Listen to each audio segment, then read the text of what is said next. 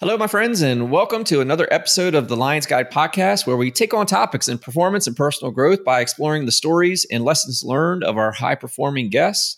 We interview experts on various topic areas and review books and other resources that help us establish clarity, build courage, and lead. I'm your host, Dale Wallace, founder of Lions Guide and your certified high-performance coach. And on today's episode, we've got Seth Studley, and Seth's an all-around awesome dude. He's a licensed marriage and family therapist, an author, speaker, helper, and high-performance marriage coach. Him and his wife, Melanie, who is actually an audio engineer, they came together and they turned their mess into a message by creating the podcast that they wish they could have had when they were going through some of the toughest and hardest years of their marriage.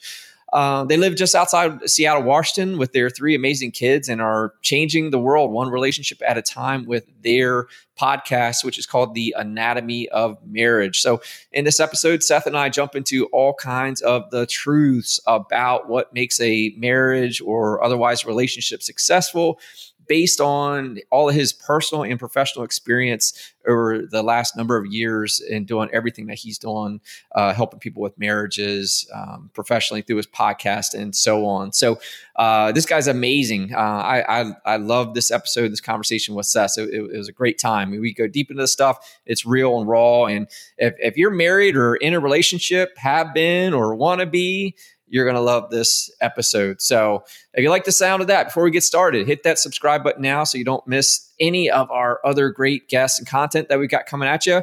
And as always, this podcast is sponsored by Lions Guide. And if you've been tuning in and getting value from the show, you'll love what we're doing over there at my company, Lions Guide. So please support the podcast by going to lionsguide.com and subscribing to our email list, maybe become a member of our community, or even sign up for some high performance coaching. If you're have a lot of demands on you, or you're feeling stuck or in a rut, or, heaven forbid, you're ready to quit, or you've just got a lot of demands on you and you're just trying to figure out how you can be better and meet all your responsibilities, or really meet the potential that you've got, and you could use some help in that. That's what I'm here for, so check it out, apply for some coaching or any other resources that I've got there for you. And again, I'd love to serve you as your high performance coach in that regard. So aside from all our services, we've got some cool Lions Guide gear out there so you can show your support for the podcast, show off your pride of living a life of courage, clarity, and leadership. So with all that said, let's jump into this show.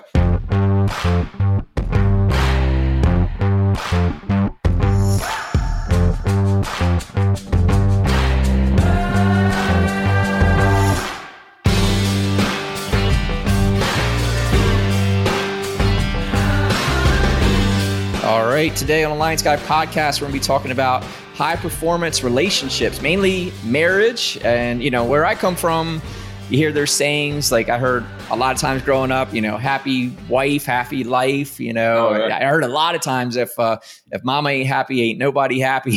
So, Yep.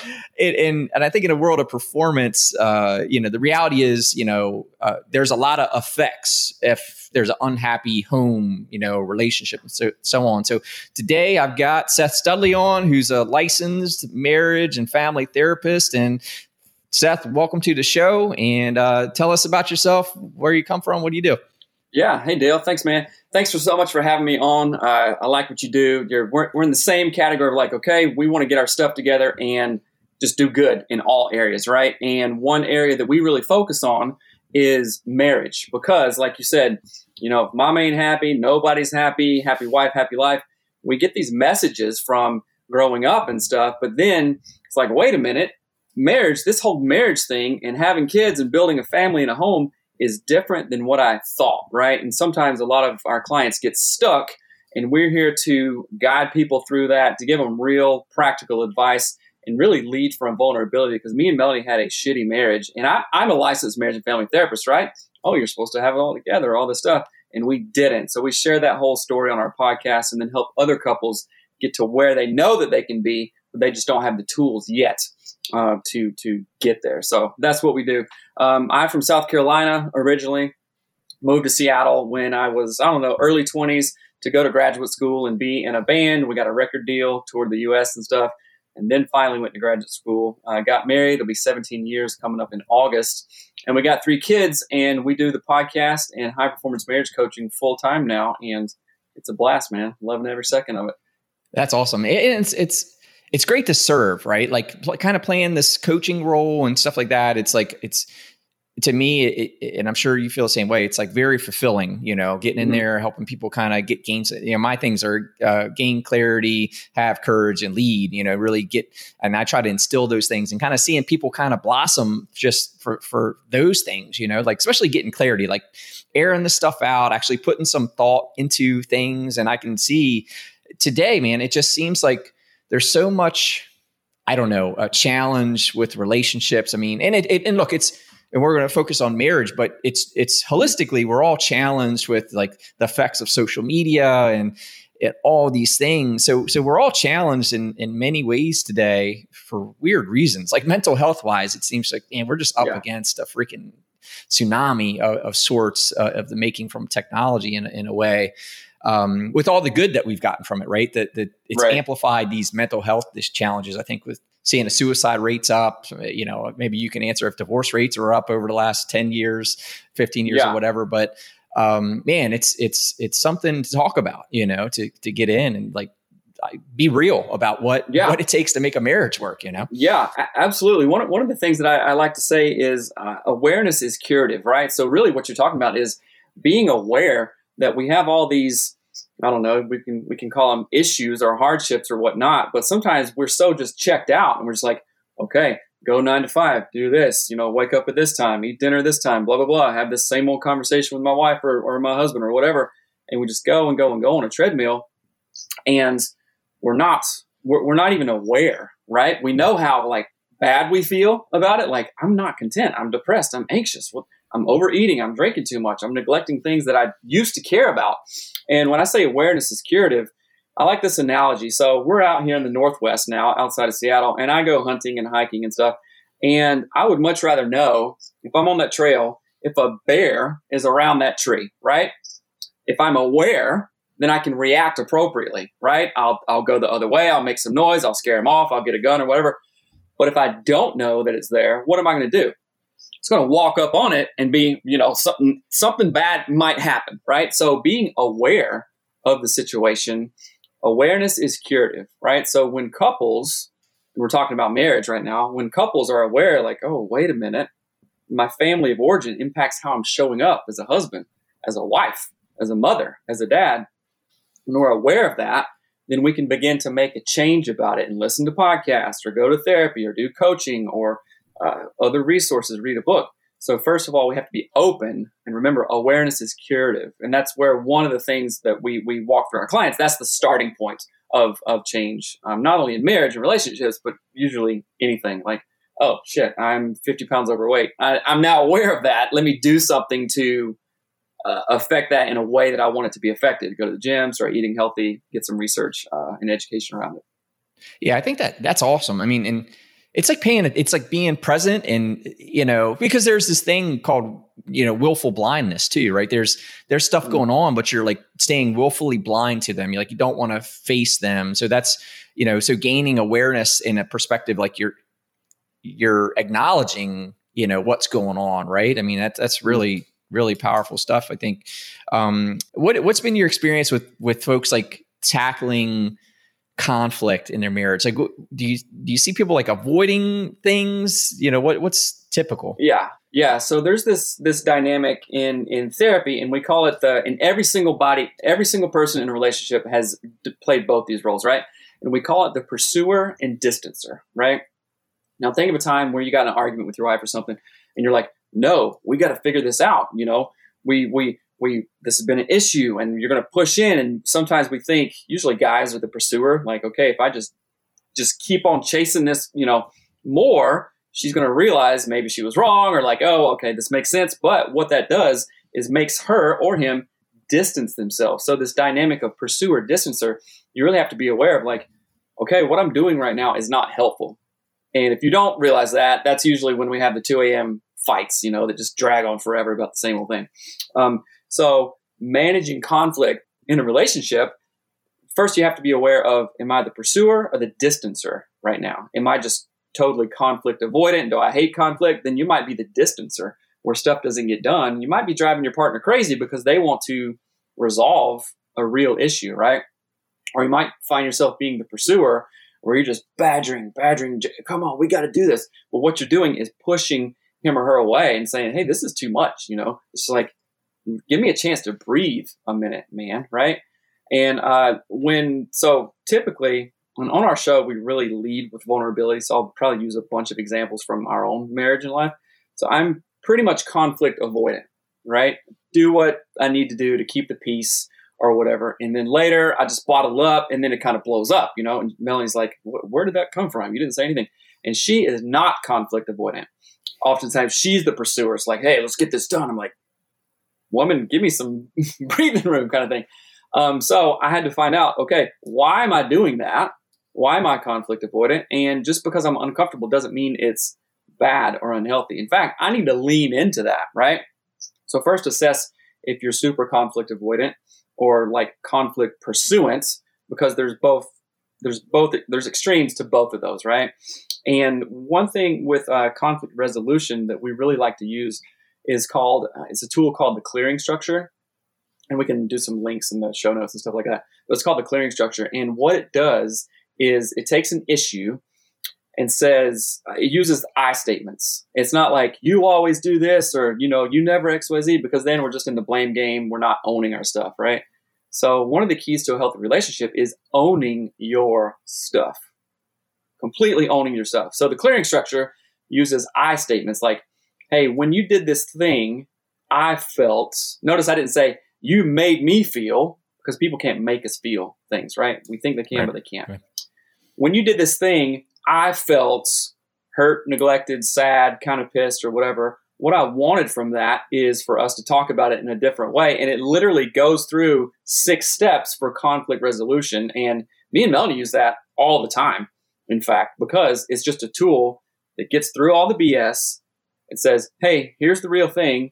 I need to call it out because I want a good relationship with you. I know if I don't call this out, then we're not going to go closer, emotionally, physically, spiritually, all this stuff.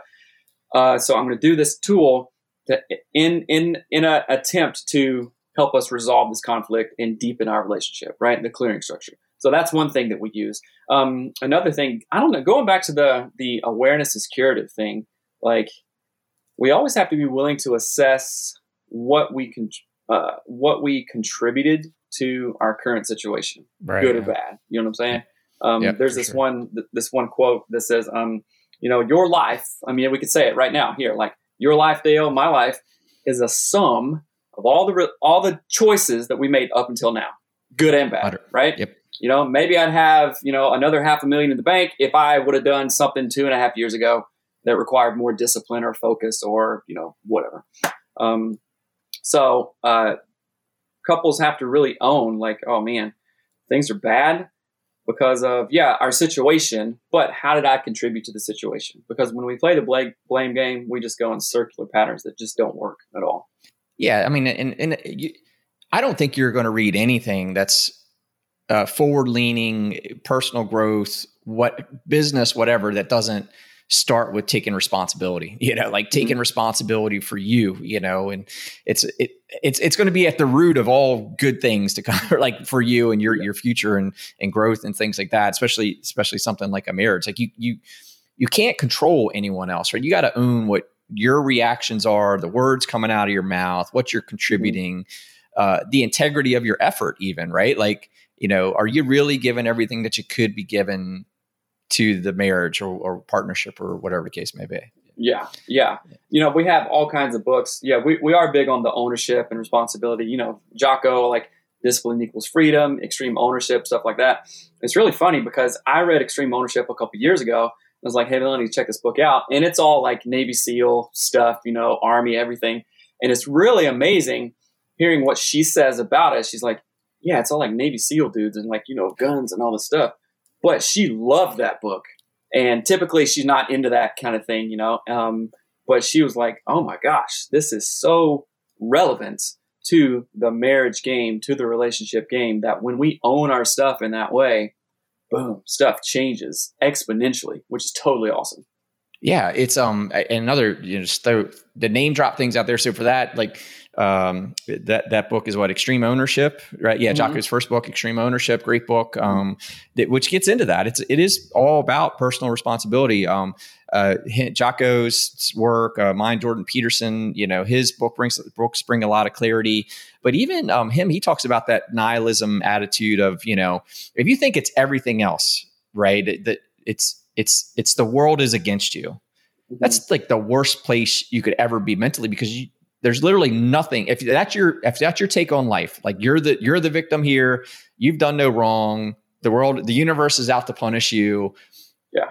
You're never going to solve anything because you don't think you can. You're not taking any responsibility for your situation where you are, whatever that challenge or hardship is, Right. And that attitude, basically a victim mentality, that is so disempowering. If you're like, yeah, everything's against me, that saying, situations, if we can look at situations or issues, they happen for us, not to us kind of thing, then what do we do there? We flip the power dynamic. Like, oh, I have control over this. It might be hard as hell because I have a deep hole to dig myself out of, but I do have control. I do have ownership. And I'll tell you, our marriage didn't change until both of us realized that. Sure. Yeah. Because we were both saying, oh, well, you always do this and you make me feel this way and I'm not happy. Oh, I'm going to point my finger at you kind of thing. But just it was a real moment about 8 or 9 years ago. We're like, oh, wait a minute. What are we doing to contribute to this? Sure. Both our misery. What are we doing? And until that happened, it was not a good situation. But after that happened, we began this journey of like, oh, wait a minute, we can do this. We are doing this. Let's keep this going, which is really amazing. And we actually get to walk with couples as they discover that for themselves too. And it's a pretty amazing thing. Awesome. That is awesome. So let's set the stage a little bit more for you. Like, so what got you into this, doing what you do today? How'd you get to this role? Yeah. So right now, currently, we're a full-time podcast. We have 3 podcasts: Anatomy of Marriage, Anatomy of Sex, and Anatomy of Family. Right. And like I said, we lead with vulnerability and get other expert stories and bring them in as well. And now we also do high performance marriage coaching full-time. I still do some mental health consulting on the side a little bit with a different agency that I work with. But the reason that we started this whole podcast, Anatomy of Marriage, and all the little affiliate things, is because me and Melanie, like I said a minute ago, we did not have a good marriage. We were talking a little pre-show stuff about, people on Facebook, they're putting out their best, and then you hear 2, 3, 4 weeks later, they're like, what? They're getting a divorce. What's going on, right? And we weren't that forward-facing at the time. We are now. But I was a marriage and family therapist, and things at home were just no good. My wife, and when you say, what do you mean by forward? When you say you weren't forward-facing, you're saying you were hiding that there was issues, like you were keeping it concealed? Not so much hiding. We weren't as like out there on social media. Okay, gotcha. As we are now a couple years ago, right? So like forward-facing stuff, it was still the same, but we weren't like trying to hide anything. But we're just like, wait, something has to be different. And it came to a head a while back when Melanie literally gave me a black eye, right? And that's the whole story. It was like, okay, domestic violence is not cool, and we're not making fun of that, obviously. But we can look back and go, hey, that really changed a lot for the better in our marriage, right? It didn't happen to us; it happened for us, right? Literally gave me a black eye. And when you're a dude and you're sporting around a black eye and you don't have a cool story behind it, like, yeah, this dude at a bar and stuff like this, or I had to fight off something. When your wife gives you a black eye, it's embarrassing, it's humiliating, and you say, oh shit, how in the world did I get here? Right? So that was my moment. And I was a marriage and family therapist too. So we took that experience and said, okay, we really kicked our own asses, worked really hard. We have to share this stuff. So then we've just been documenting the whole process. And I think the first episode released like 4 years ago. And so we said, you know what? We made it through. Let's help people. Earlier you said, being a coach and like actually giving back and helping other people really feels good. It's like that Zig Ziglar quote, help enough people get what they want and you get what you want, right? Sure. And one of the things that I like to say for what we do at Anatomy of Marriage is, we want for your marriage what we want for our marriage. So what is that? Great relationships, emotional intimacy, physical intimacy, spiritual intimacy. you guys both firing on all cylinders all the time and just loving life and loving each other. We want that for your relationship because that's what we want for our relationship, right? So we knew that we just had to give back and dive in and lead with vulnerability. And since then, we found that people have been really responsive to that. Like, oh, you're the first one talking about this stuff. I didn't know other people do this too. And you're like, yeah, let's talk about it. And then the growth that happens after that and the momentum that we see couples gaining. And it's just so rewarding and so awesome. I mean, we do speaking events too. And just like one of my, athletes talk about flow state, we're like, yeah, time stopped. And I'm just, in the zone or zone of genius kind of thing. When Melanie and I are actually creating content together in any capacity, we do speaking engagements, and when we're on stage together, I look over at her and she's at the top of her game, right? And then I'm just like, it's such a flow state. It's like we're not even on stage. It's just a different world. And that is so awesome, not only because it feels good to us, but we know that we're making a difference and helping too. And I'll tell you, it feels really good doing what you were meant to do, which is pretty awesome. So I know that was a long circular way to answer like, oh, why do you do what you do? But that is definitely part of it for us.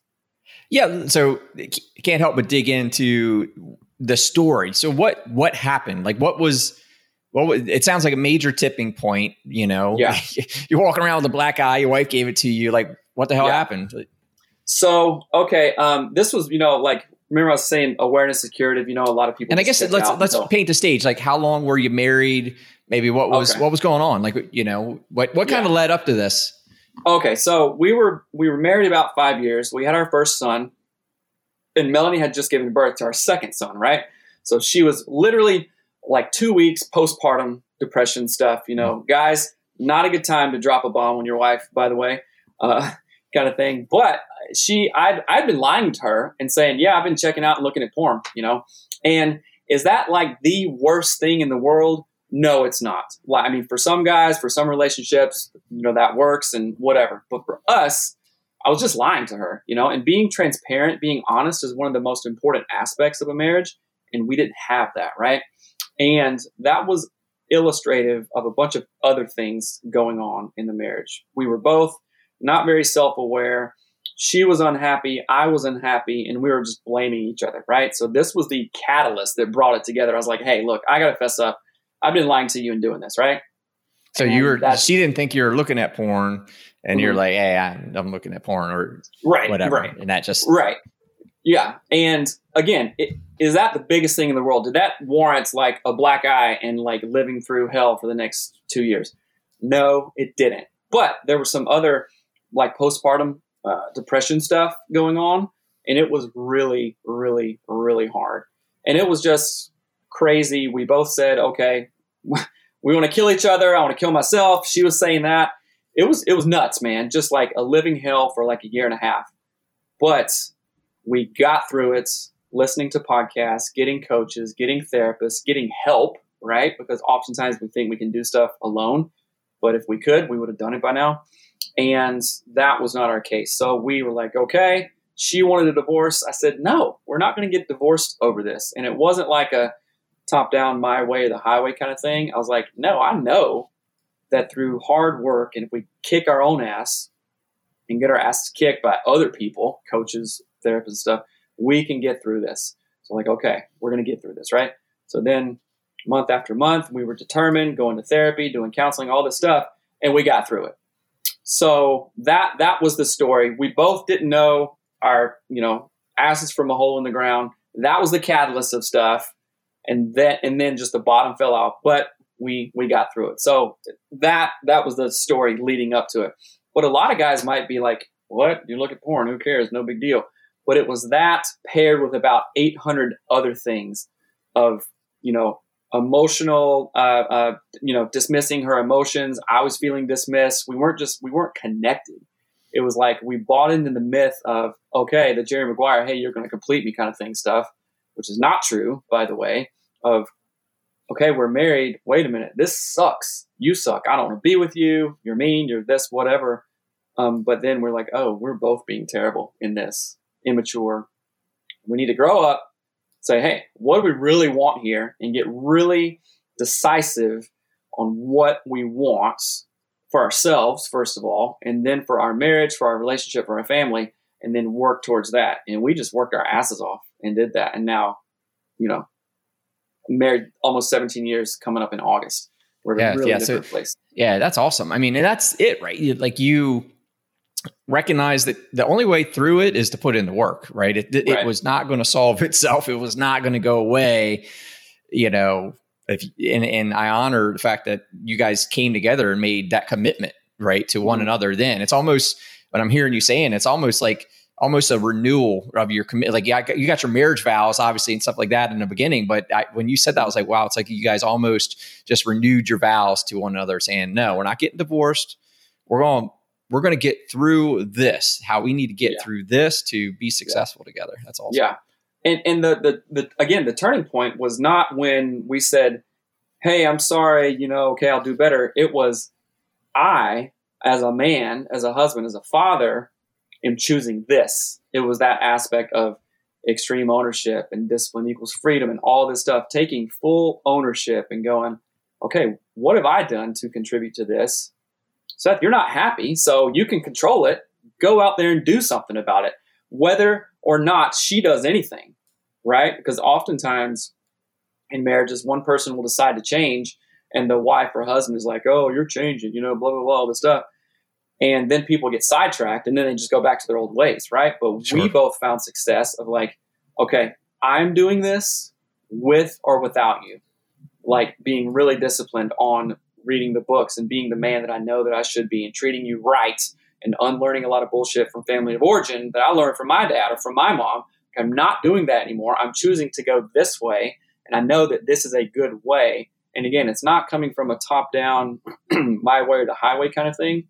It's, I know that this is the best thing for me. And I know that it will be good with this.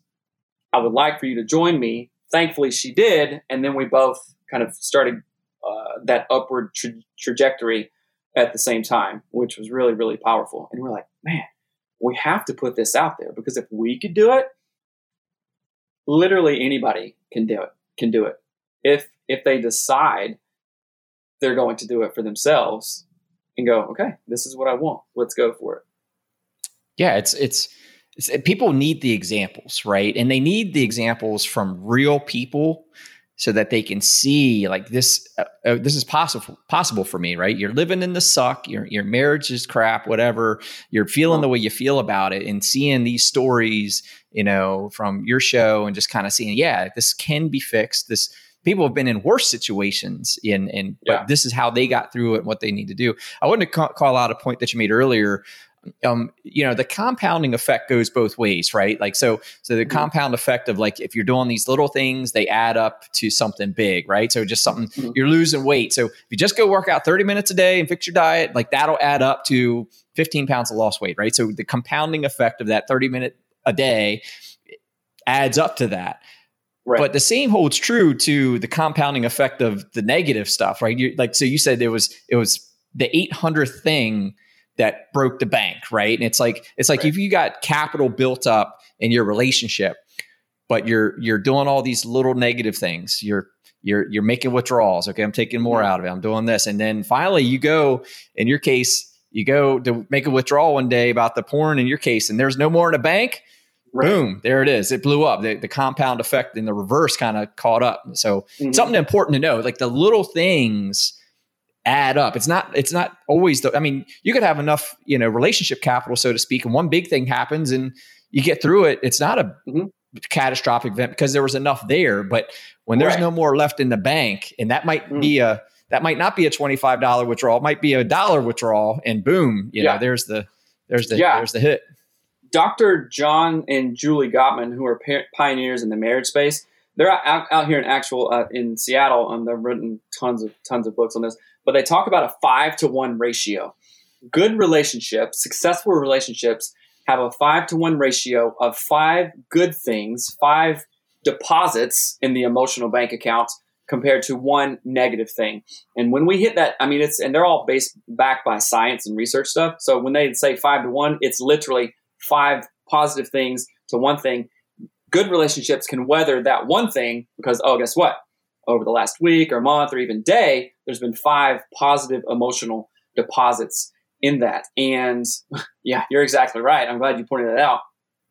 We did not have that ratio. Probably it was 5-1 in the way that you don't want. It was 1-5, right? And that one little thing just like, boom, ripped the bottom out.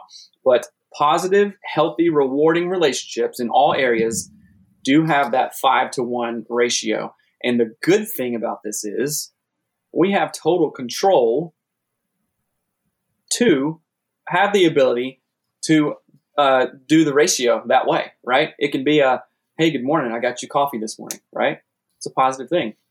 Hey, I put the toilet seat up or down. That's a positive thing, right? Because what that does for your spouse is it lets them know, hey, this gal was thinking about me when I wasn't around. Yeah. Right? Or Melanie knows that, like, I like shoulder rubs or something like that. Okay.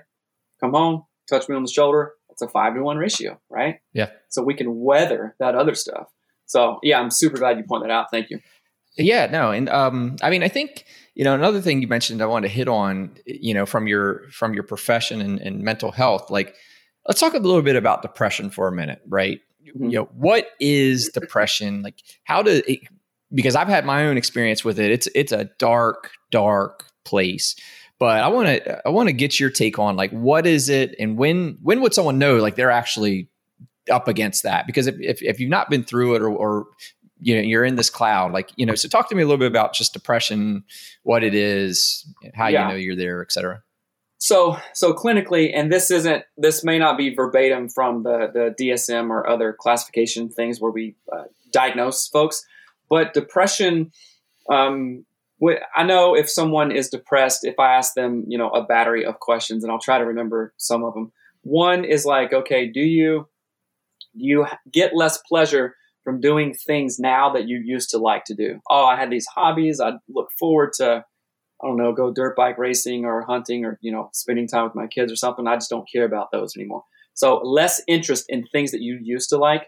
If you're sleeping way more, if you're gaining weight, if you're not interested in sex, like less sexual feelings, you feel down all the time, like maybe you're crying more easily.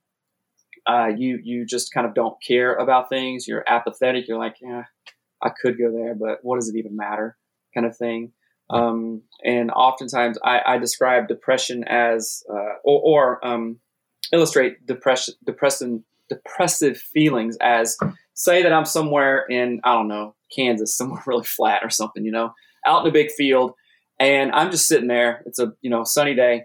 I see this gray cloud off in the horizon. It's coming. I can feel it. I'm like, oh, what is that? What is that? Then it's right on top of me, right? And you're in that dark place. You're like, I don't want to get out of bed. I don't care about anything. Don't mess with me, whatever. And then sometimes you feel it go away. Like, okay, well, I don't feel so crappy now. But yeah, the depression happens when that dark cloud is mostly around you, right? When it's either right on top of you, you're just really in it, or when like most of your outlook or most of what you see above you is just that dark gray sky kind of thing, right? So that's how, and again, that's not verbatim, but that's just a very kind of anecdotal examples of what depression is. It's most people experience depression because it's a biological issue, right? It's less, happy chemicals, dopamine, right, serotonin, and stuff like that. Sometimes people experience depression after something like a major event. Of course, after grief and loss, depression is somewhat natural. After a major transition in life, which can also include anxiety and depression. Like I left my full-time agency work during COVID, by the way, to dive into high-performance marriage coaching full-time. And honestly, I did experience, I say, some healthy anxiety, not so much depression, really, because it was more of like, okay, we really did this. This was totally volunteer. We did this, but there was some anxiety And then maybe a little bit of depression about, did we make the right thing? What kind of man am I? What am I doing? Did I make the wrong choice? Do I have kids? What the hell am I thinking, kind of thing. But I want to put it in context of, what if we looked at depression just like any other illness, like, cancer or diabetes or something like that. But as a mental health and a marriage and family therapist, I see this often. People, especially men, us dudes, we want to white knuckle everything, right? And just kind of beat our way through it. But if we looked at depression or other mental illness as like, oh shit, I fell and broke my leg, I need to go to the ER. I need to go get care. I need to go to physical therapy after that. And reframing in our minds of like, man, I'm thinking things that I didn't really think a year ago. Okay, what's going on? Let me get some help around that. Let me shed some light on this and get some education. Awareness is curative, right? So if I know I'm feeling like, God, I haven't felt like this before, let me go talk to somebody about it. And for guys, and for women too, but for guys, that's an actual testament and a show of strength, right? Like if I can't lift something really heavy, I can either try for 2 hours and throw my back out, or call my neighbor buddy and say, dude, can you come over and help me with this thing? It doesn't mean I'm a wuss or I can't do it or can't figure it out. Like, oh, I just manage my time and my resources a lot more wisely, but just asking my neighbor guy to come over, hey, we pick up this thing. All right, we did it together. Let's look at depression and mental health issues that way. Go talk to a therapist. It's fine, right? Strong guys, yep. All the strong coaches that I know and strong dudes that I know are open to that and go, yeah, I had to go get my head right? I was just feeling anxiety or, this things I haven't felt before. Went and talked to somebody and got some good education around that. And was like, oh, okay, I feel a lot better. Yeah. And and to your point about the awareness being a cure, like if you're aware that serotonin is a thing, your brain needs serotonin to get you those happy feelings, whatever. And I'm no ist, and by none of this is any advice. This is just my experience. So, yeah. I carry no credentials in this, but, and back to even Jordan Peterson, he brought clarity to this for me at one point about depression versus having real problems. And I think he made the point, maybe it was one of his podcasts or lectures or whatever, he had said like depression, like if you've got a challenge, like you said, if you just had a major loss in your life, like that's natural. You're going to feel anxiety. You're going to feel the pain of the loss and whatever. And you can get through that. You may not necessarily be depressed if it's an event. It's a challenging event in time. But what rung out to me is he said, but if you have everything's going good for you, but you're still in that cloud, in that dark place, you're depressed. Like that's right. Cause that was a big tell. Like, when I went through it, I didn't have everything was going great, but like you said, and I don't talk to many people about this, but you talk about the vulnerability stuff. I'll tell you, man, I had points for no good reason, but I would be like crying in the shower. No idea why. No, I didn't have any problem. It wasn't like this big thing was killing me, but I did talk to a doc about it at one point, but what I realized, like I had changed my diet and it affected me biologically. And it wasn't until that all clicked that I actually got back in it. And I intermittent fast. I've intermittent fast for years. And long story short, I went off intermittent fasting. On Netflix, they had this, it was a documentary about eating greens. It was, I don't know if you ever saw it, but there was this. Was it the smoothie dude? That one or?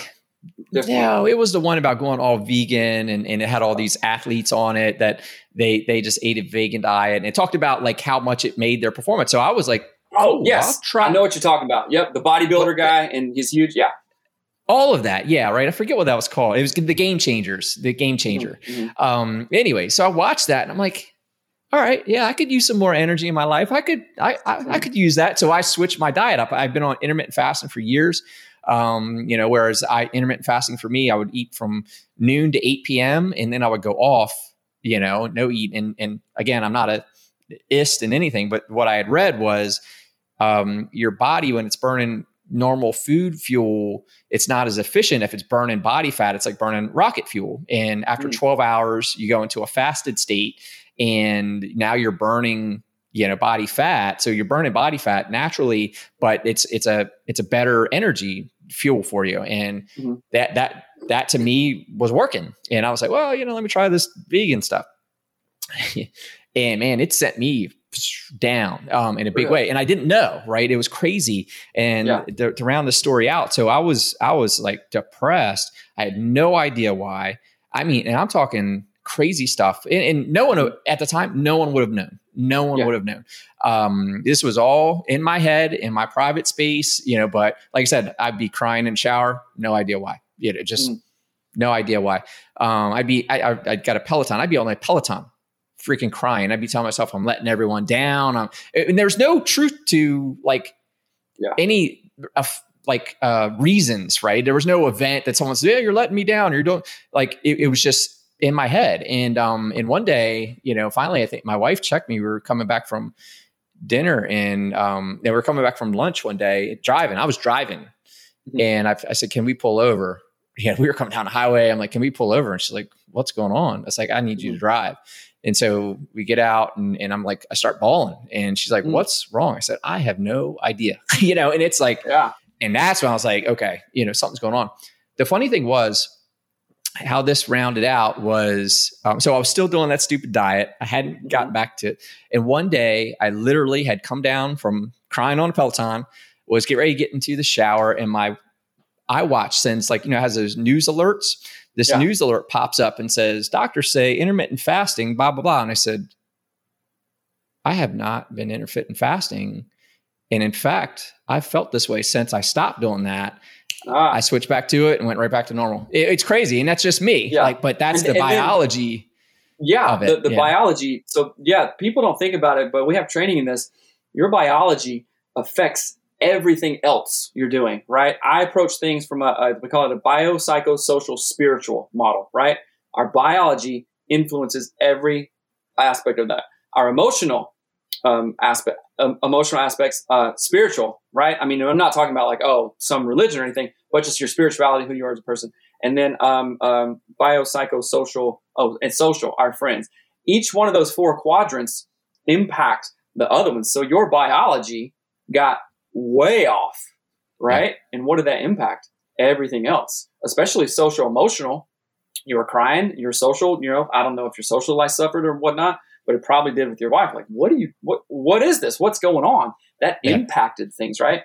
Tell me, I'm really curious about, maybe this is just my own kind of thing, but I've done intermittent fasting a little bit, but can you, so 12 to 8 o'clock, right? Yeah. 12 p.m. to 8 p.m. That was your feeding window, I guess. That's what I do. Call it, right? Mm-hmm. Yep. And so when you went back on that, how did you feel? Was it like a day and night kind of thing, or did you get back on rhythm within quickly, days? Or what?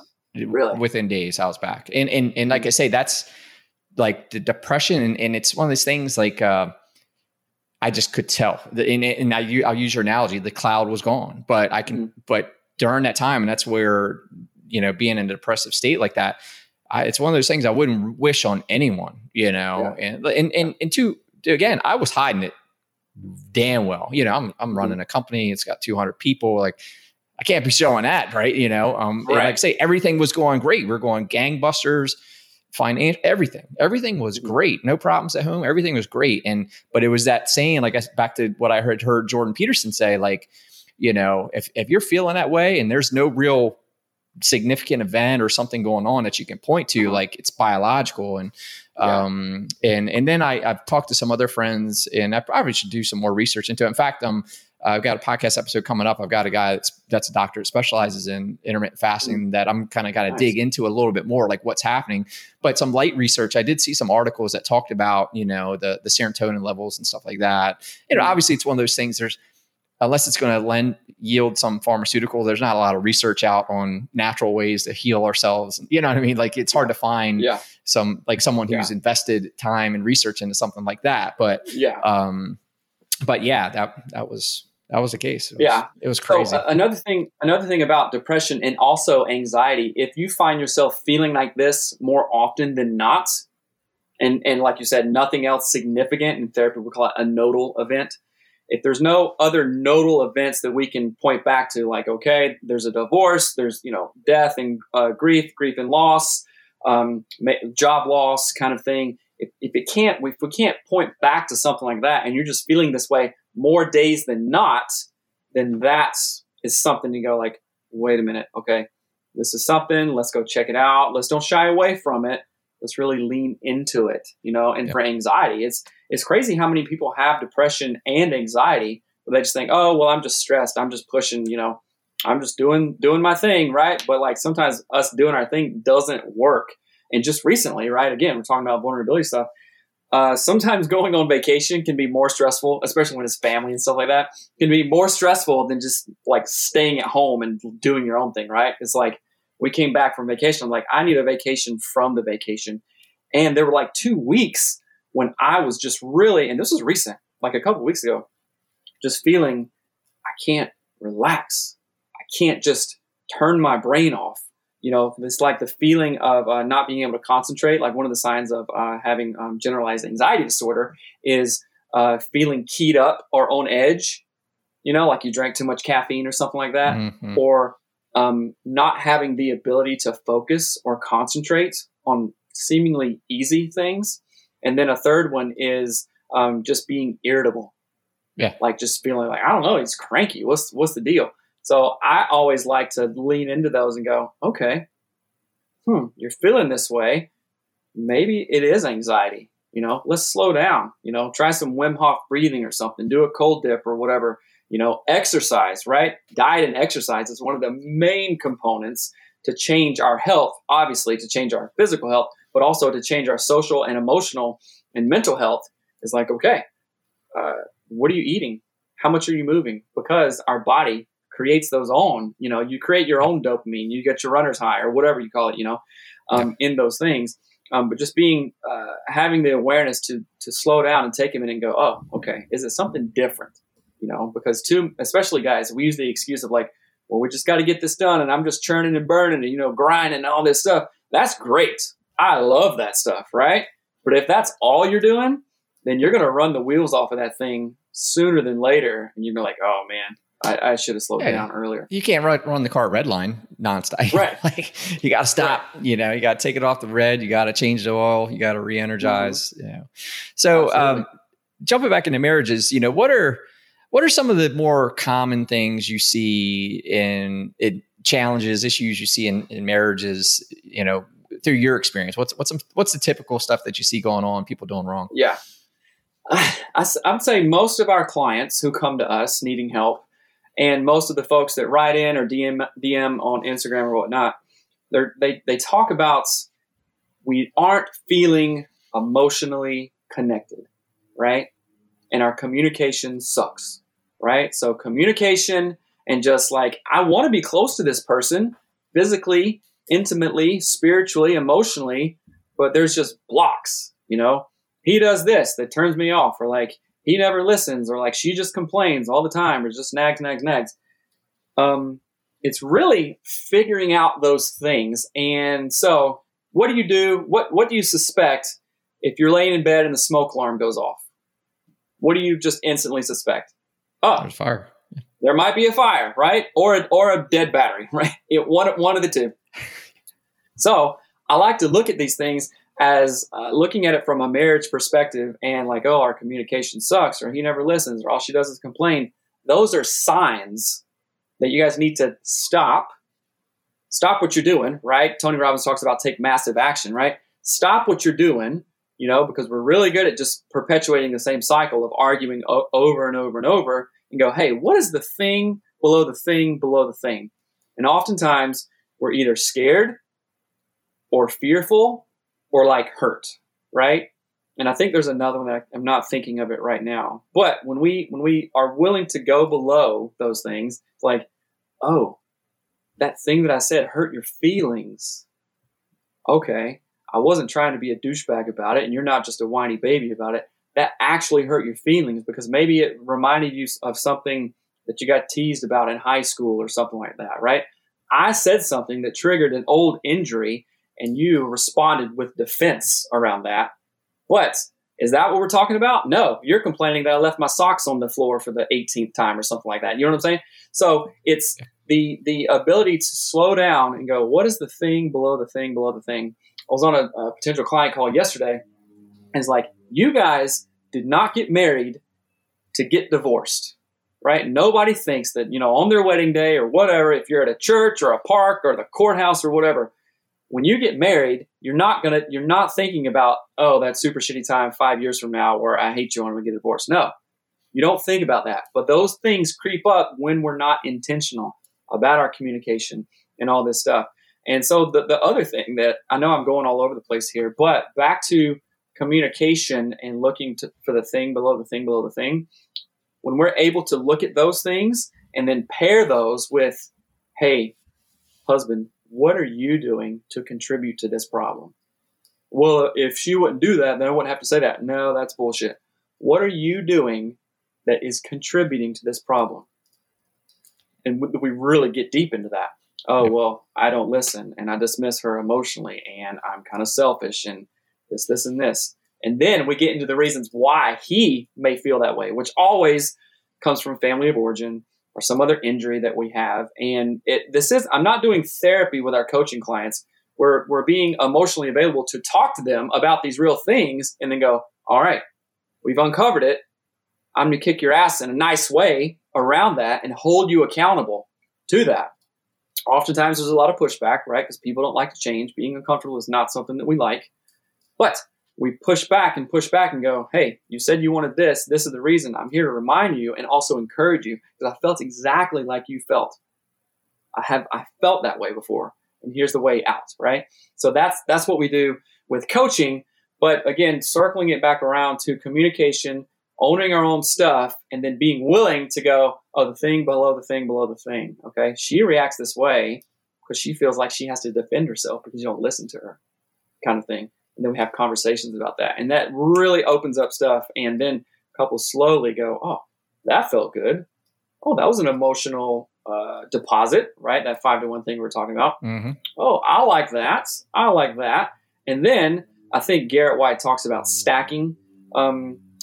It's basically habit building. It's like, okay, I want to wake up at 5 a.m. and start getting up at 5:45. A week from now, start getting up at 5:30, 5:15, and then it gets easier and you stack and then you finally get to your goal, right? So that's one of the approaches that we take with marriage and relationships. Okay, we're going to change this behavior, modify it to this, and then eventually, oh, this is how we act. This is how we talk. This is how we communicate. And this is how we treat each other in the relationship. And that's where the real change happens. Yeah, I love it. And I love that you called out coaching because, I've come to understand, and you're in a really unique position, I think, to serve your clients in this way, right? Because I've always looked at like therapy is looking back and unpacking, what's happened in the past and getting that awareness, that understanding of why we're here. But coaching, the power of coaching, it's future oriented, right? We're looking to where are we going? I'm going to coach you to where do you need to go? Where do you want to go? Where do you have to go? And I think that's awesome because I think you're in a really good spot, right? To be both, right? Like let's unpack it. Let's figure it out while we're here. So we're all on the same page. And then let's talk it. Let's get you where you want to go. So that's awesome. Yeah. That's really cool. I love that you said that because one of the questions that we get is, hey, what's the difference between therapy and coaching? And you said it perfectly. One of the analogies that we also give is, okay, therapy is if, say, you're a cross-country runner or something, right? You fall, you break your leg, right? You go to therapy to get healing from the past, right? Then, okay, get all healed up, get mended up, be on the up and up. Then, like physical therapy even. Then you go to a coach to say, all right, coach, I'm all healed up. This stuff in the past, we literally got it taken care of. Now I'm training to run the fastest, 500 meter or, cross country, 5K or whatever it is, right? Yeah. So that's the difference between therapy and coaching. Yeah, that's awesome. Like I like that because I'm gonna steal that one from you because it's a good. I love the analogy. That's cool. Hi everyone, Dale here. I want to take a quick break to invite you to join us at lionsguide.com. Have you ever struggled to show up as your best when you really needed to most? Have you ever stared at your week and you just wondered, how the heck am I going to fit all this in? Or worse, have you come to the end of your week and asked, how come you didn't get done what you wanted to? Or maybe have you ever struggled to gain influence at work or home? Or have you felt as if you are a productive person, but you really don't know where you're going or what you want? So the distractions of social media or maybe Netflix take over your day. If any of that sounds like you, I want you to know that you're not alone and invite you to visit us online at lionsguide.com and subscribe to the Lions Guide newsletter, or maybe even download some of our free guides to help you on your journey. The time is now to transition to the next level in your performance and personal growth and have some joy in life. Visit lionsguide.com and subscribe today. You owe it to yourself and those most important to you to be the best version of you. Don't lose any more time. Subscribe today. I can't wait to see who you're going to become. And now back to the show. So what you talked about, the way you've been serving clients, like what's, maybe your biggest success story or maybe a client success story that you're most proud of? Yeah, well, there's a lot of them, right? We've had a lot of clients over the years, and we have the range of clients from, hey, we literally have the divorce papers here on our desk. This is our last ditch effort, so they come to us, to clients who are killing it, right? They're entrepreneurs, they're really growth mindset. And they say, yeah, we know that coaching, having another set of eyes is good for us. So we're going to do it, and level up. And some of those guys, it's really cool because we uncover stuff like, man, I didn't even know things are good, but I didn't know that upper limit problem was impacting how I'm showing up for marriage. Okay, we figured that out, right? Let's go. Let's get some encouragement around that. Two, the converse of that, like, yeah, the divorce papers are here. This is our last ditch effort. Like, okay, how are you showing up, man, dude? How are you showing up, woman? They're like, oh, I've never even thought about that. And then they really start to uncover, like, we've gone 20 years thinking the same thing, and we had no idea that this way of thinking was contributing to this. It wasn't that he was just a douchebag and, she's just crazy over here. It was the culmination of, like, we're both bringing this thing, contributing to this, but we think that the terrible situation, the way that we're experiencing marriage right here, is all because of him, all because of her. And then so we shed light and increase awareness to where, like, oh, wow. So this one particular couple, in fact, is like, nah, we're not getting divorced, kind of thing. And that was only after like 45 days of coaching. It was like, okay, let's keep this momentum up. And it's just really awesome. And coaches, typically we do 90-day spurts of coaching. I don't want to see. So problems don't happen in less than 90 days, when you've been married for 10 years or whatever, it's like, okay, this didn't take 90 days to create. Let's be reasonable and not expect it to have to change in like 7 days or 3 weeks or something like that. Right. So we don't coach folks under 90 days. Sure. Yeah. And one of the things I was going to say is it usually goes like this, like, okay, somebody's, they're like, okay, let's take this island. We're going to burn the boats. They make the financial commitment, all this stuff to coaching. So there's like a high, like, okay, yeah, let's do this. Right. First session goes great. Second, we're getting into stuff.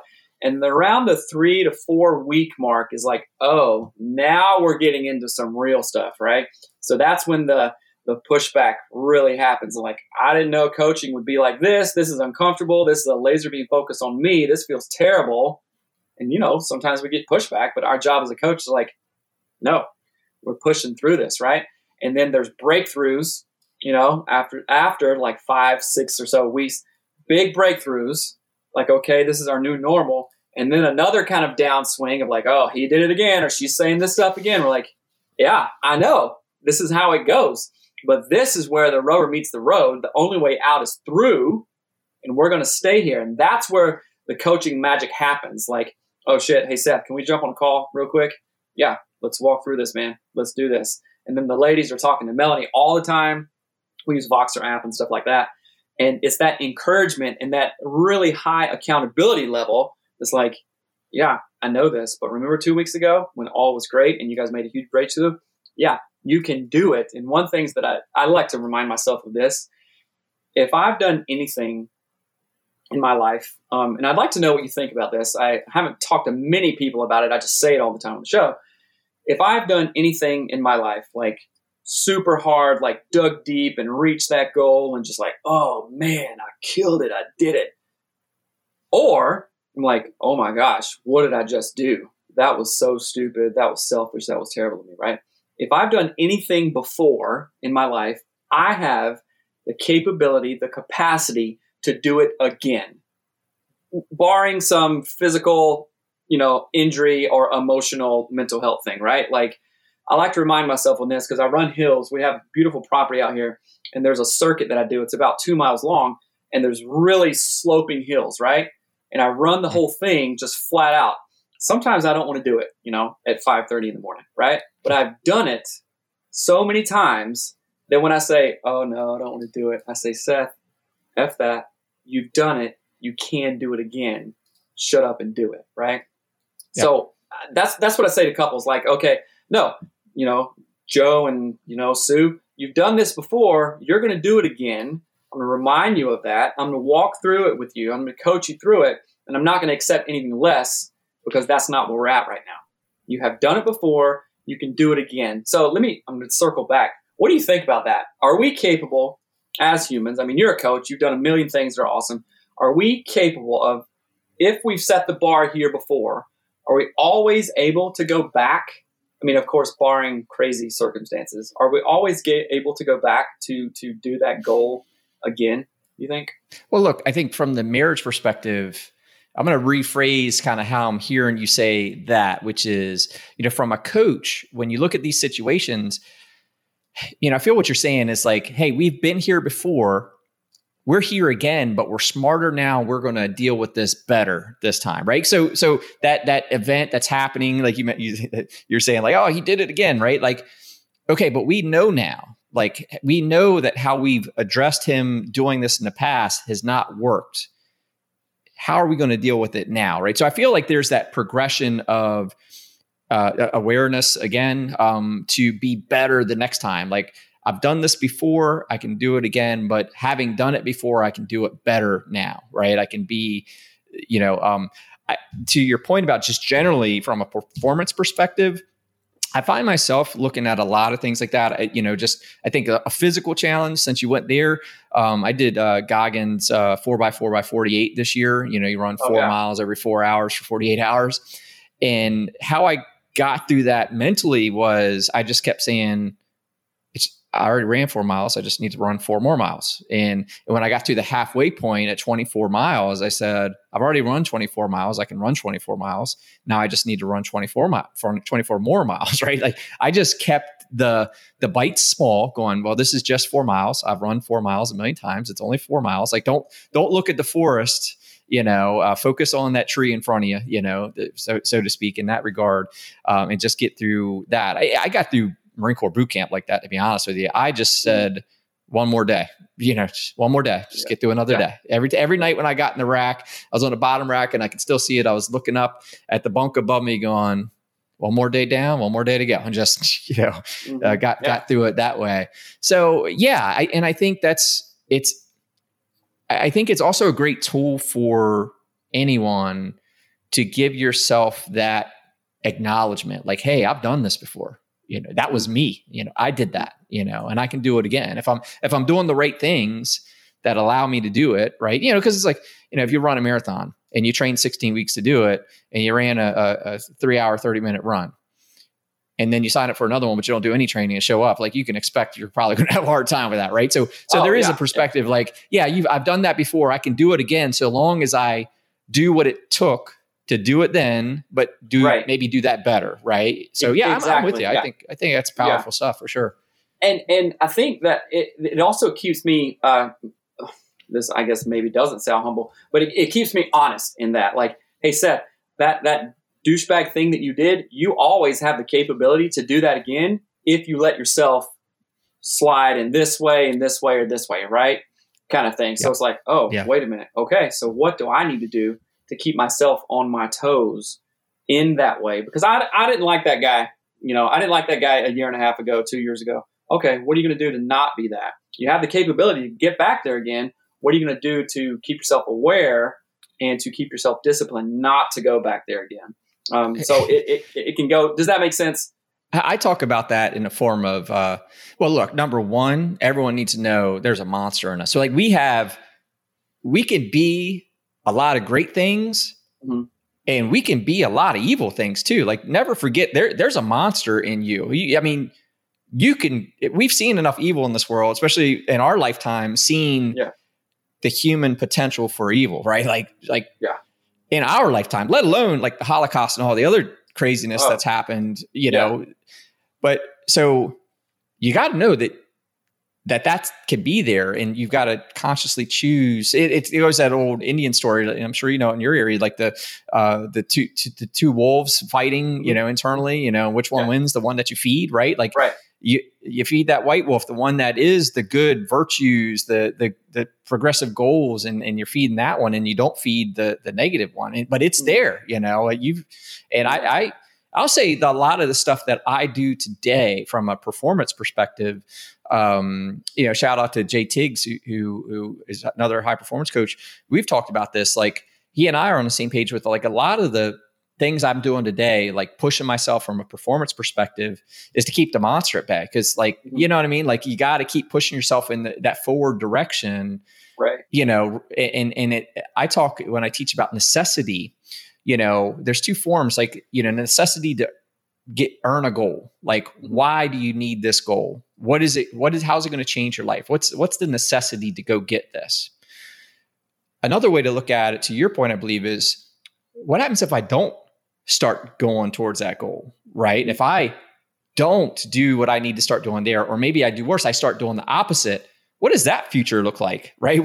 What's my ideal future I want, and what's the future I'm trying to avoid, right? Mm-hmm. So it is a good awareness to have, right? Especially to know what you're running towards, but just as importantly, know what you're running from. It really creates a stark perspective. Like with potential client calls, I'm like, okay, what happens if you don't do coaching? Yeah. What do you do if you and your wife, you and your husband get off of this discovery call right now and you don't do anything? And oftentimes they know exactly what's going to happen. Whoa, we just have a terrible marriage, or we get divorced, or we just keep on struggling this way. I'm mad at her. She's mad at me. Sucks, right? And sadly, there are, a number of folks are like, yeah, I don't know. We can't do it. Like, I mean, okay. I imagine. Say hello. Yeah. I'm going to give you a sales tactic that just came to me. Like, I imagine you could simply, and maybe you do say, like, the cost of coaching is going to be way less expensive than the divorce lawyer fees. Yeah. Yeah, it is. Am I wrong? No, you're not wrong. I think what's the average, average U.S. divorce? I mean, in certain cases, I think it's the average. So I think it's around 20 or 25,000 or something like that. Right. And, with us 90 days, it's less than that. I mean, some coaches are 100K a year and stuff like that. Sure. Yeah. But like right in the moment, I'd rather spend, the smaller side of 5 figures for marriage coaching than like, $20, $25, $30,000, especially just kids. Like I've had therapy clients who have gotten divorced, and come to me and they just couldn't work it out. And they're like, this is the most terrible thing that has ever happened. It sucks in all areas. I know it does. Yeah, I know. And it's just crazy. So I'd rather be uncomfortable. Wisdom does now. We're going to be thankful for later, right? And the times we've done therapy, the times we've done coaching, I'm like, whatever the price tag on that was, I'd have paid it, 3, 4, 5 times over, because the results are something that I can't see myself living without. And folks who gain that perspective really benefit from it. Yeah, 100%. Another thing I wanted to get your perspective on, talk to me about the importance of trust and honesty in a relationship, right? Like just like let's be real talk here. You've got to be all in. Like you've got to have a trusted partner, like without question, right? The integrity of the relationship's got to be there, right? Right. Absolutely. So trust and honesty is the foundation of every relationship, romantic or not, right? Like even with you and I, okay, yeah, let's do a podcast. I trust you'll show up on time. You trust that I show up on time, and we're making something work, right? And so think about it this way. And this is something that people do not think about. Nobody thinks about this. So in your house, you don't even think about the roof trusses in most cases, right? Unless a hurricane comes through, you're like, okay, I hope the roof stays on this thing or whatever. But on the daily, you're not thinking about the floor joists or the roof trusses, right? I'm not thinking, so in our studio here, I'm not thinking about, are these walls going to stand up? Is this, leaky, rainproof or whatever? I'm not thinking about that. Because if I was, then I wouldn't be able to be present with you here, right? We've all been in sketchy situations Like, I know that, you're a vet and you've served stuff. You've been in situations, and even if you're not a vet or whatever, I mean, not you, I know you are, but for other people, you've been in situations where, thinking deeply and, contemplating something really serious here is not the first thing on my mind, because I am concerned with food, safety, water, and shelter right now, right? So think about it this way. If your relationship, if you can't count on the house of your relationship having sturdy trusses, then you're not going to be able to show up in any other ways, emotionally, physically, romantically, because you're thinking about some sort of survival or something. So this happens a lot in infidelity and, lying and cheating around, is when a partner doesn't trust, like, okay, somebody cheated, they stepped out, they blew it. It takes a long, long, long minute for me, whoever it was, if it was a male or female who was betrayed, to build up that emotional courage and that emotional vulnerability to be able to share something with you. Because I don't know if this roof is, I'm not going to think about it here. I'm not going to sleep in an old rickety roof because, at 2 a.m. it's, a gust of wind might come through and these trusses are going to fall down and kill me and my kids. I'm not going to be able to go sleep in that, right? Sure. So that is one aspect of why trust is so vitally important. And trust, so we've all seen, construction bridges going up, right? No matter where we live in, wherever. A construction project starts, it takes a long time to build like some overpass on a freeway, right? A year, 2, 3 years sometimes. And you say, man, they're taking a really long time, but you're seeing the concrete pillars being poured, the trusses, the rebar, all this stuff. It takes a long time to build something strong that can withstand semi-trucks going on at 24/7, trains, whatever, cars, people. It takes a long time, right? It takes an instant for trust to be broken. Like, think about it in a bridge or something like that. An earthquake, a tsunami, boom, falls down, right? So in the relationship world, trust takes a long time to be broken. I mean, to be cultivated. It has to be worked on. You have to be intentional about it. And then just know that you can break trust in an instant. So with couples who have had infidelity or stuff like that, it's like, slow this whole thing down, man or lady. You cannot for 1 second expect that bridge that just got crushed to be built back up in 1 week, 2 weeks, 3 weeks, 4 weeks. And I heard this teaching a long time ago on trust and honesty. It's like, so you ever walked into a room or gone to a restaurant or a bar or something like that, and you're like, all right, this is jamming. Let's have some fun. There's people, the band is playing or whatever. It's like an energy that's different, Like, okay, It's like having a great team meeting. You're like, man, people, we were just up on here, right? So there's an energy, there's an actual real energy to that, right?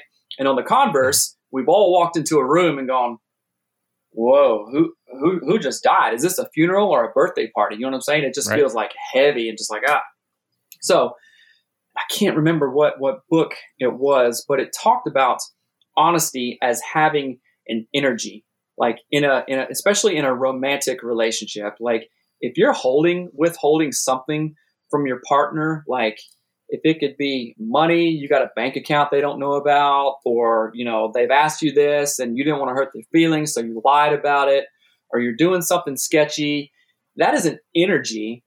And it is, here's what it does. That energy inhibits you from feeling the fullness of connection with your wife, with your husband, or whoever you're romantically involved in, right? So when you do talking about trust and honesty, it's like, yeah, okay, let's use those analogies that I use for trust, and then understand that, oh, well, she doesn't need to know about this. It's no big deal. Or I just keep this from him, kind of thing.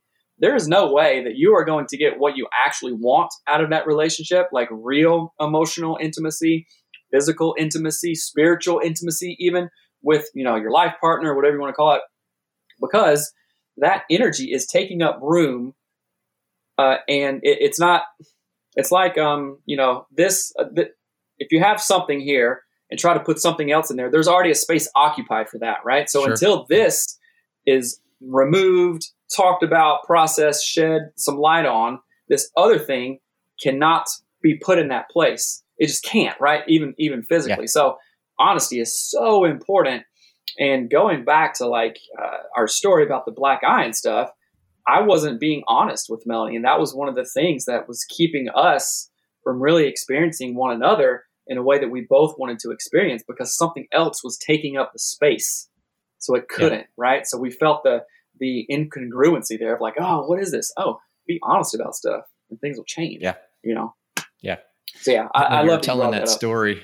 Yeah. When you were telling that story about, I mean, it takes a lot of energy to maintain the lie, number one. But when you're telling that, I was kind of imagining, you know, like, check this out. It's like, if you're going through the field of life, right, with your partner, and it's sunny day and you're skipping through the field, right? Mm-hmm. If you tell a lie, it's almost like you've just planted a minefield in front of you, right? You can't just skip through that field all happy anymore, because now you got to maintain the lie. Like you've been dishonest, and now you've now, to your point, you can't give yourself fully to the connection, because now you've got to be aware to maintain the lie. Does that make sense? Like, absolutely. You can't fully engage of like, hey, let's just run and skip anywhere, because you're thinking, oh shit, if I step there, we're both going to blow up, kind of thing. So part of your emotional energy is going towards that. And if a resource, which, you know, energy in your mind is an emotional resource, if it's going towards that, it can't be directed over here to what you really want, right? I mean, until until you shed some light on that stuff, and you're like, okay, I don't want to carry that energy around anymore. I'm going to let it go, you know, say what's going on or whatnot. Then you can start the process of really creating that relationship that you want. Yeah, 100%. Another thing I wanted to get your perspective on is, you know, this hierarchy in a relationship, right? Like, how does it need to be? You know, like what's the hierarchy of a good marriage? And tell me if I'm not making sense, but you know. No, that makes sense. I think that oftentimes, so we talk a lot about family of origin, you know, and we usually model. And so I'm going to talk about this in context of just, you know, Western culture, you know, USA, right? Because it's obviously both in the United States. Yeah. Culturally, it has been like, okay, the guy's the leader. This is, you know, this is what we do. He's the main breadwinner, all this stuff, right? And that has really caused some negative things of like, whoa, you're not letting somebody else like live up to their full potential, right? In whatever context it is. And I think that notion of hierarchy in that degree has been really misused, and we've missed out on a lot of things, right? And me and Melanie had to really think about that and talk about that, and just come to the conclusion of like, okay, what are you better at in this marriage or just in life? And what am I better at? Right. And sometimes those things can change. They fluctuate, right? For an example, like I can cook 100 times better than Melanie. And she knows that I say that. So I'm not, you know, talking trash on her or anything like that. But that's kind of atypical, right? Like, oh, the woman cooks and stays on all this stuff. So I can cook better, right? And she is a boss with power tools, right? I mean, you know, DeWalt table saws, you know, skill saws, tearing it up, you know, making stuff, fences, tables, all this stuff. And that is, I mean, I'm good at that stuff too, but she's just as good at it. So like, yeah, go ahead, right? So there's no like real hierarchy in that. Yeah. And we just do what we're both better at, right? Yeah. And I like to, and I don't want to get too much in the weeds, but, you know, I'm a hunter and do a lot of stuff outdoors, right? And I look to nature and elk and deer, because we have those all over the property here. I like to look to nature to see what they're doing and then glean wisdom from that, right? So from the biological point of view, like, okay, so like I said, this is funny. So last night, it was like 3:30 a.m. Our dogs were barking like crazy, right?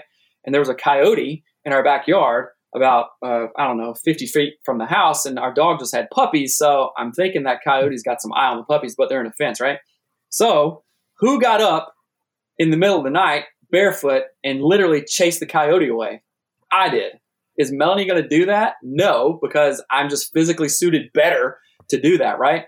Who has more insight into the emotionality of our kids and can give a really nurturing experience to our kids? Melanie can, right? Just biologically, she's hardwired to do that. And that's not to mean that I can't do that, because I do. I have, we have little kids, and I have a, little sweet daughter. And does it mean also that she doesn't have the physical capability to chase a coyote through the woods? Yeah, she can do that. She's got legs. She can do that. But who is better suited for that? Yeah. We are. So I really like it. I think Jordan Peterson talks about this too. It's like there are real things that men are better at and are better well equipped to do things with, right? We have different tools. Clearly, we have different tools. And then on the converse of that, there are things that Melanie and female and nurturing moms are way better at, right? So I like to look at it as who's better at it in that way. Okay. And if we have to go against cultural norms in that way, like, I can cook better. Okay. Well, Melanie is more detail oriented and can make a more beautiful table or end piece or whatever with wood and saws than I can. Okay. I'm not going to be weird and butthurt about that. But then, so we really kind of go into those, I guess, biological norms, but are open and honest. Like, hey, you do that better? Do it. I don't care if it's, male or female kind of thing. Does that make sense? I know that was super long-winded. But. No, yeah. I mean, I just wanted to, it's my belief and perspective. And I think what you're saying here is we're in a partnership. My marriage is a partnership. There's things I don't want to do that Jody does. There's stuff that Jody knows that only I can do, kind of similar to what you're saying, just being a man or being capable of certain things or being better. I'm more better at certain things. So I should be the one accountable to do those things for the good of our marriage, and vice versa with her. I shouldn't be in there cooking the dinner. Just time. I don't have the capacity to do the dinner. She does. That's our partnership. We have different areas of accountability, and it's something. It just drives me bananas. Because I've seen these relationships where the guy's the boss, he's in charge, and I have a lot of empathy for, I'll keep it traditional, like the female in that relationship that is almost treated like property, in a certain way, or this hierarchy. And it came to, and I'll probably get hate mail for this one, but it wasn't me. I'm just going to talk about the story here. I got a group text with some friends, and we're all married couples, and, one of the guys, and look, it was a funny joke. Let's be real. It was a funny joke. He sends this joke. It was a picture. It said, hey, if you can push a baby carriage, you can push the lawnmower. So help with the grass or something. It was funny. Yeah, I get it. Haha. Whatever. I don't condone it. But I did kind of call him out and I said, hey, man, hey, that's funny. So don't take me as a stiff here. Haha. But man, show some respect, because I don't see you pushing a baby carriage, right? And taking care of them kids. It's a lot of work too, right. And to this point, right, there's cutting the grass, around here, at least. I cut the grass. Jody don't want to cut the grass, Right. I enjoy it. She doesn't. I do it. She takes care of the kids. She enjoys it. I love my kids, but she's better at nurturing them than I am, because I can be a hard ass at a time, stop crying, do some push-ups type of guy at times, right? But they need nurture, and that's what she's there for.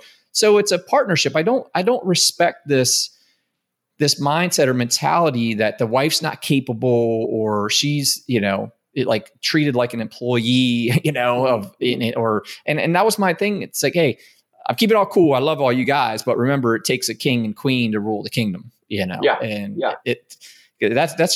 that's what's been the success in our marriage. I'll tell you that. I'm not telling Jody what to do. She's not telling me what to do. We're in it together, mutually. Exactly.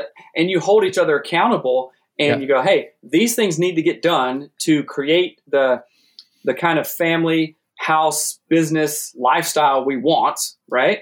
So we talk about this with coaching clients. What is our shared vision? Okay. The shared vision, the collective vision of both of us. And then I'm better suited to do this. You're better suited to that. I'm going to be accountable to myself. I'm also accountable to you and our kids, right? To do what needs to be done when it needs to be done. If I happen to be better at it, okay, that's great. And there's something really rewarding in this. And I think a lot of people confuse this, but the times when I've done super, and I don't know, maybe we'll get hate mail for this to black and white everything, but the times when I've done super masculine kind of aggro things, whatever it is, from hunting to punching a guy because he should have been punched to chasing a coyote or something, I feel alive. Does that make sense? You're like, hell yeah, this is awesome, kind of thing. And it feels amazing. And I don't want to do anything that tamps that down, just because, oh, well, we want to be whatever. kind of thing, you know? And I don't want to behave in a way that tamps down Melanie's innate kick-ass motherhood, nurturing like an awesome queen or like being super soft. Like shame on us guys if we do tamp that stuff down, and shame on the women too. If you're not letting your man or woman do that stuff and you're pushing them down, then what are you doing? You know what I'm saying? Yeah. I really love the oh, go ahead. No, what were you going to say? Sorry. No, I really love the example that you said your wife's name is Jody, that you and Jody have a partnership. You don't tell her what to do. She doesn't tell you, but you have an understanding and an accountability. Like, this is how we want to make it work. Okay, let's do it, kind of thing, which is awesome. Yeah, I mean, there's just that analogy, like a partnership. I would say like her grandparents, I want to say they were married like 40, 50 years. They've both since passed. But I remember when we got married, like Jody and I got married at 18, 19 years old, number one. Oh, wow. We got married young, high school sweethearts, all that jazz. So I would say like the odds were against us to make it, let's say. We got married fresh out of high school. I was in the Marine Corps, so we had a long distance relationship for a minute, and I remember one of the things that we learned, her grandmother told us when we got married, she's just, and to your point, kudos to you for calling it out. She's just like, communicate, like communicate. And so to the analogy of a partnership, like you can, even in business, right? Could you imagine like you're 50-50 partners in a business and you don't effectively communicate with them, right? Like that business isn't going to work, man. Like it's not going to work. And so there's no difference here, from the regard of leadership and doing what needs to be done, from taking a responsibility and leading together, similarly. Yeah, absolutely. And I think when couples can get to that realization, then that's when we really start going, oh, okay, we're running. It's like a business, 50-50 partner. Like, yep, we're on the same page. Things are going good.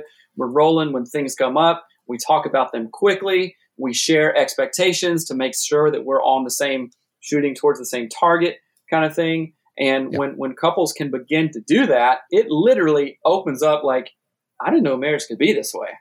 Yeah. This is wild, and sometimes then we have upper limit problems of like, how good is too good? And is this too good?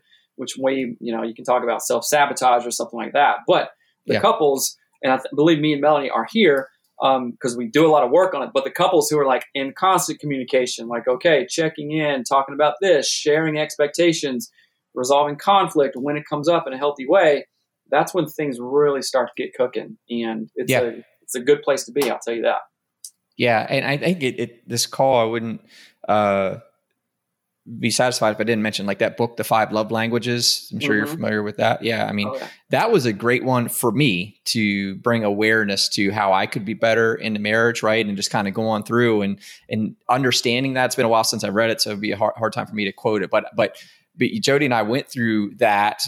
I found the book or heard it and read it. I said, hey, read this. And then we kind of came back. I was like, so what was your love language? And hers was quality time. I know that. And that awareness now, I make sure I'm intentional about that's what she needs. And in our partnership, that's what she needs of me, especially. And that's a big part of our lives now. Like we're every morning, like she's a 4 a.m., riser like me. Our first hour of the day is having coffee together. Right now we're doing 75 hard together. So our first hour of the day is a coffee walk, like we used to just get up, sit there and talk and communicate, and talk for an hour. And then we I would start reading. She'd go to the gym, but now we walk together, right? Like we make sure like that's a part of our routine. It's a part of our system that quality time is there, and that was, a good, like say increased awareness for me to make our marriage better. Yeah. The 5 love languages is really good. One of the things that couples get in trouble with though, is we give love the way that we want to receive love. Sure. You know what I'm saying? And we're like, what's going on? Hey, I'm doing all this stuff. I'm doing all that stuff, but that's how you want to receive love. So I just encourage people to be really aware of that. Is like, just because I like physical touch does not mean that Melanie is going to like physical touch all the time. Yeah. Right. Yeah. And it doesn't have to be, right? I have my own thing and I need to serve her and love her the way that she feels love and feels service in that way. And then she'll return that for me too. So yeah, I'm glad you brought that up. That's a good one. Yeah, that's just one I know. I like the married couples I care about. Like, hey, have you ever read Five Love Languages? Like, check it out. Another thing I think is worth talking about is, those people who aren't married yet, they're thinking about getting married, or they would like to get married someday, or they're in a relationship and they're thinking about marriage. Like, what would be your advice to them to know when they're with the right person or it's the right time? What would be some advice there? That's a great question, because we get a lot of emails about this. Is like, oh, when do I know when this is the thing? And I give the analogy of, there was no right time to have a baby, right? I mean, you guys have kids, you know what I'm talking about. And of course you can be wise about it. I'm not going to be, like an 18-year-old without a job and go, hey, I want a kid, that'll make things better. No, that's just not being smart about it. But when you're, a committed couple, you've been together for a while and you have jobs and you can support, a kid that you make, there seemingly was there's a smart time, but there's not a right time. Like, oh, how will I know if I'm ready? It's like, well, the truth is, I don't think that you will be, but you can be super smart about it. But going to the single folks who aren't in relationships right now, or who are, contemplating getting married or whatnot, first you have to really know what you want, right? It always goes back to, what are you doing? How are you showing up? And I was talking, to you about in the pre-show stuff. I actually made a list of, it was more of a compatibility list, not like, okay, this lady has to be, 5'3", these dimensions or whatever like that. It wasn't a superficial list. It was a real list, because I'd done the work and I knew myself. I'm like, hey, Seth, you would benefit and could contribute in a marriage, in a relationship with another person who had these specific qualities or kind of background thing. And like, I knew, because I've did undergrad stuff and then also did graduate studies. I knew that I wanted to be with someone who, could have a conversation about, well-read things. I was like, okay, that's a compatibility thing. For me, it's like, okay, they have to be growth mindset oriented and future oriented, because I know I wasn't just going to sit around and be a stick in the mud and not create things and try things, so I had to partner with someone who was like-minded in that way. So I literally created a list. I think it had like 5 bullet points or something, or maybe it had 7. I think 2 of them were like, that's not as important as I thought it was. And knew that I wasn't going to like dive into a partnership with Melly if these things just weren't there, because I was like, I dated this chick for 5 years prior to that and had other girlfriends. I was like, I don't want to mess around anymore. I'm just like, let's pull this trigger. Let's burn this boat. We're going to take this island, right? But I did it in a smart way. So I would encourage folks to be like, okay, take an hour, take, a couple of days, and really formulate a list. Who would you pair well with? Not someone who likes exactly what you like, right? Because there is this aspect of opposites attract. And I'll tell you, some of the best, most difficult, meaningful lessons that I've learned just about life and myself in general have come from being married. It's like, man, the crucible of marriage is like, whew, if you're open to it, you will learn things. You'll be like, hate your life for a while even. Like, this is the hardest thing I've ever done. But if you're open-minded and growth-oriented, you're going to come out on the other side a better person, right? A more complete person. So again, it goes back to ownership. Know who you are. Know who you would pair well with. Know where you've gotten in trouble in the past. Because we've all probably been in relationships where like, yeah, that was not good. We were just there for like a good time kind of thing. Yeah. Be real with yourself in that. Like, okay, why am I here? How can I help her or him be the best person they can be also? Because it's not just a list of like how this person can serve me and meet my needs and all that stuff. Oh, she has to have, or he has to have this. No. So we attract what we put out. You know what I'm saying?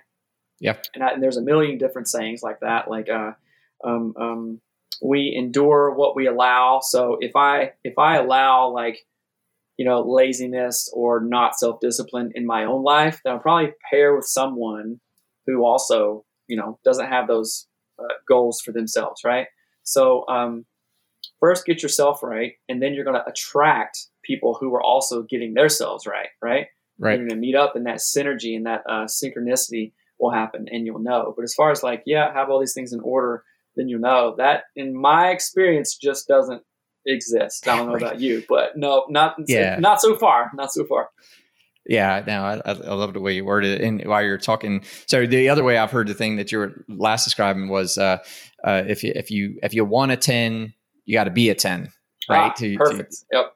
Which I thought that was cool. That was a new one to me. But I think the other thing you reminded me of while you're talking was, back to Jordan Peterson on, something I remember him saying about your ideal partner. He's like, you want a partner who will side with your potential, is how he worded it, right? So you want someone that is going to side with what you can be, not just tolerant of what you are right now, right? Like if you're an alcoholic, you don't want a partner that's another alcoholic, and it's, you want someone who's going to go, hey, you're better than this. Like, and they're siding with your potential, right? Of who the best version of you, I guess, is. And I thought that was really powerful, like, because, and again, I would encourage people, Beyond Order, I think it's chapter 10, probably one of the best things I've read about marriage that I can relate to from my experience, but it really digs into things like that. But I thought that was a really powerful thing where it just talked about, you don't want to just be accepting, like you want someone, just accept the mediocrity, and like you want someone who's going to challenge you to be that best version of you, that they're siding with your potential. And there's never going to be anyone that's perfect, right? Like, and I think it was funny, like I think he worded it in such a way, it's like, the reality is if you found that perfect person, they're going to run from you screaming, because of what you are. It was hilarious. And I was like, yeah, and it was just, and he just kind of talked about your growth together and becoming one truly. It's really great the way he brings some value to the success of a marriage. That's awesome. And yeah, if you want a 10, you got to be a 10. If you found like a 9 or 10 out there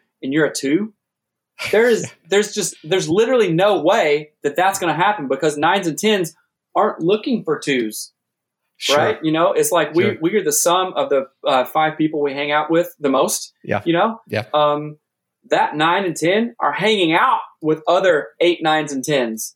And if they're down for you, you better start asking some questions like why. There's more to the story you don't know. And they're in trouble, right? They're in a real slump or something, kind of thing. But that can be depressing if we look at it in that way, or it can be one of the most inspiring things ever. Like, yeah. What am I doing that got me to a 2? What do 9s and 10s do? Let me do that, And if it takes a couple of months, if it takes a year, oftentimes it, takes that realization for us to change. And then it's just a maintenance thing, because the saying, what got you here won't get you there. So it's always like, you have to do more. I just finished 75 Hard for the second time. Well, once I completed in 2020, and then finished 75 Hard in 2021, just, I don't know, maybe 3 weeks ago or so. And what I was doing at, day 74, I was going to have to do a little bit more on day 75, because it's really hard, and if I want to do that again, I'm going to have to get in the mindset and the planning and the mode of like, okay, I'm gearing up to do it again, because what got me there, it was really different. Doing it a second time it had a different effect, and it was almost like, oh man, this is even more difficult, because you feel all the same emotions, and it's just like, okay, I'm putting in the hours. And kind of it was boring almost, because like, okay, sure. I'm up again at before the sun comes up and doing the same thing, eating the same thing. But yeah, the idea, and this goes to even folks who are in. This can go 2 ways. In bad relationships, what got you here in this bad relationship right now will not get you to a good, healthy relationship, right? Yeah. If you're in a healthy relationship, what got you here won't get you there, because you've already passed that threshold. It's like a mountain. It's like, oh, I can look 5 steps back, and 5 steps ago was pretty awesome. It was a hell of a lot better than 30 steps ago. But what got me there is not going to give me 5 steps forward, because the terrain is different. My muscles are sore, whatever it is, a lot of physical analogies, of course. So I'm going to have to step it up and go, all right, I'm going to do what I need to do to, like you said, when you're in the Marines, okay, just one more day, more day. Let's go. Yeah. Now I love it. That's awesome. So to round this thing out, man, to tons of gold here. So people who listen to this are going to get a lot of value out of it, but let's round it all out. If you had someone that you cared about, that came to you, and someone that you wanted to make sure their marriage was successful, as you do with all your clients, I know, and they asked you, what's the one thing that you would tell them that makes marriage successful? What would you say? I would say a healthy marriage starts with a healthy you. And that means if you want to tend marriage, you got to be willing to look at ways that you have been showing up not as a 10. You've been complacent here, you've gotten butthurt here, kind of thing. So if you want to tend marriage, you got to be a 10 partner kind of thing. Wow, yeah. And because a lot of our potential clients come to us and go, oh, this is terrible. Look, it's their fault, right? But the first thing we do is like, what have you been contributing to this? Let's look at that. And then we're going to start there for both of you, and then start pushing forward. So things didn't change for Melanie and I until we did that. Things don't change for our coaching clients until they do that. And all the books that I read, all that I've been gravitated are saying the same thing, just that wisdom. If you want something, you got to look at yourself and not outside of yourself to get there. Now, of course, we can get help and stuff like that. But yeah, that's the one thing I would say. Like going back, you're going to hear that saying a lot. If you want a 10, be a 10. If you want a 10 marriage, be a 10 partner. Yeah, awesome. I love it. So, if someone's interested in the services, how do they find you? How do you find a podcast? How do we work with you? Yeah. So if folks want to find us, connect us on social media. It's on Instagram, Anatomy of Marriage, Facebook, Anatomy of Marriage. We have several groups on Facebook. Our website is thestudleys.com, STUDLEYS.com. Email me if you have any questions, anything like that, like Seth, you're full of crap there, or like tell me more about coaching. I want to know. I want some of what you guys got. Email me directly, coaching@anatomyofmarriage.com. I'll give you my cell. We'll hop on a discovery call. We'll serve you. We'll try to do the best we can to help you out. Awesome. I love it, man. Hey, powerful session, dude. I appreciate you. Yeah, thanks, man. A ton, man. This is one of my favorites so far, dude. This has been great. Awesome. Yeah, keep on doing it. I love what you do. I'm so glad our mutual friend connected us, and yeah, love it, man. We're in the same space, and it's good to be here. Same. All right, man. Well, thank you. Till next time. We'll do it again. All right, brother. Thank you.